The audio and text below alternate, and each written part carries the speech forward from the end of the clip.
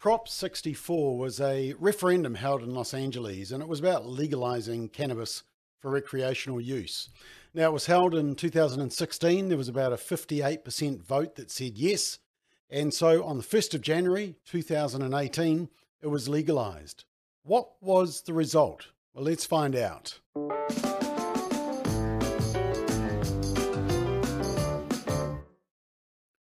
So the LA Times, which is a major daily newspaper in Los Angeles, they actually endorsed this Prop 64 when it was originally on the ballot.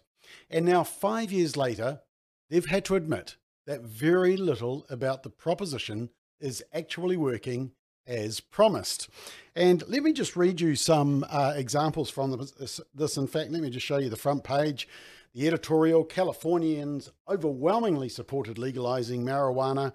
Why is it such a mess? And these were some of the excerpts. They said 5 years ago, California voters chose to legalize the adult use of marijuana with a tightly controlled system of safe products, tax sales, and regulated commerce. In recommending Proposition 64 to voters, the LA Times editorial board argued that it's better for public health, law and order, and for society to treat marijuana more like alcohol and less like heroin, as a legally regulated product for adults. But today, they say, many of the promises of Proposition 64 remain unfulfilled. The black market is as big as ever. Untested and unregulated cannabis products, including edibles and oils, the high THC products, still flood the market. They say California, which was one of the first states to end prohibition, has become an example of how not to legalize marijuana. Well, could it be that legalization just doesn't work, full stop? Proposition 64 fulfilled at least part of the proponents' missions. Adult use of marijuana has been decriminalized and normalized. I'm not sure if that's actually something that we should be celebrating. Pot shops, of course, in California were deemed essential businesses and allowed to stay open during the COVID-19 closures. And I mean, they say that with a straight face. They say even those in the industry have been surprised by the continued vibrancy of the black market, which is due in part to requirements such as high taxes and local controls. Exactly what we argued in the New Zealand debate. Proposition 64 was also pitched as a cash cow for the state. The initiative imposed taxes on commercial cultivation and sales, and it allowed local governments to layer on their own taxes, the hope that it would be bringing $1 billion of state tax revenue every year to pay for after-school programs, job training, drug addiction treatment, environmental cleanup, and other worthy services. And, of course, barely any of those eventuated. In fact, there's not even any state-sponsored ads encouraging kids that pot is not good for them. The LA Times says illegal marijuana cultivation has continued to thrive, often to the detriment of the environment. In rugged Northern California coastal areas, illicit growers flatten hillsides and spray pesticides. In other words, it's not a very green option.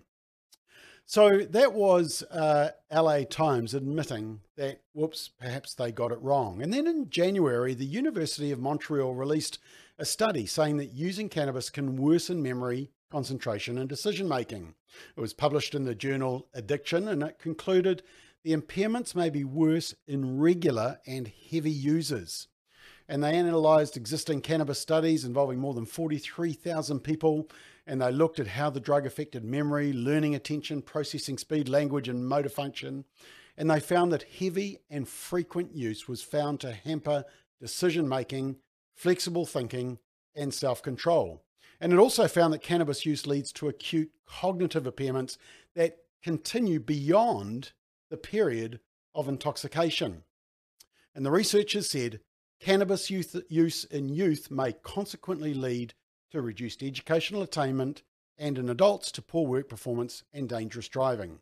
These consequences may be worse in regular and heavy users. Well, I'm not surprised by those results. Didn't really need a research to do it. And you're probably not surprised also. I mean, that's why we call it dope.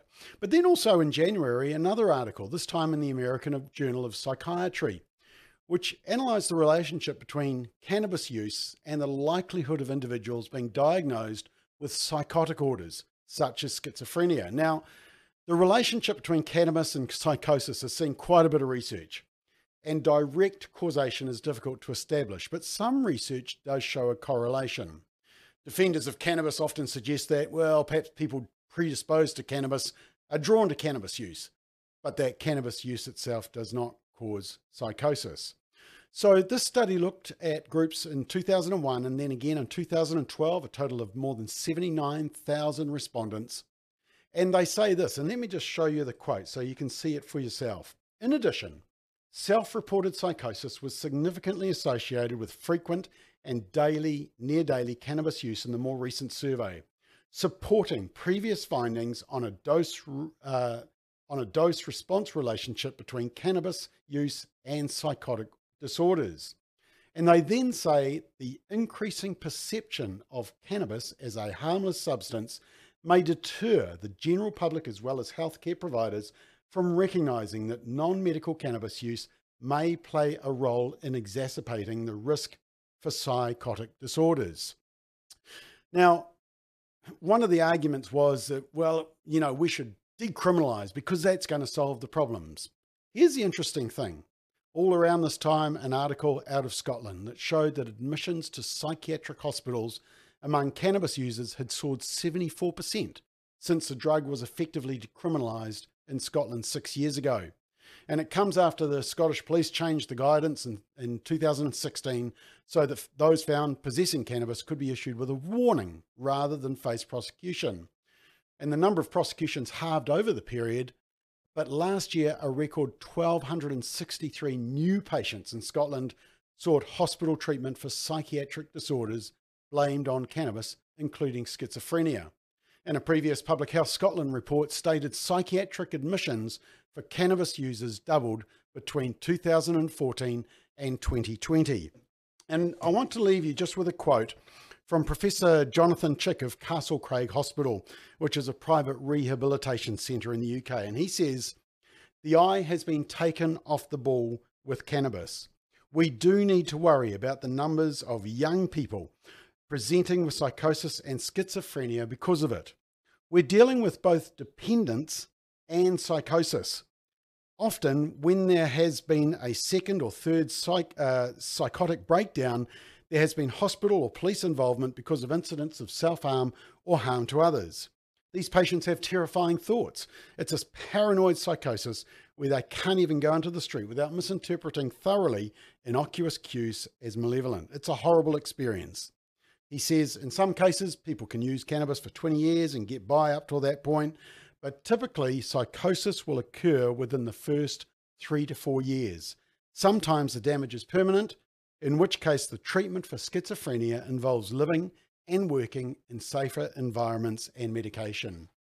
You know what, with the experience of California and with the experience of the research and what we're seeing, New Zealand made a great decision when they said no to legalising cannabis. The only people upset were the drug users, the Drug Foundation and the Green Party, because New Zealanders realised that legalising would do more harm than good. If we're aiming to go smoke-free, which is a great aspiration, let's aim to go drug-free as well.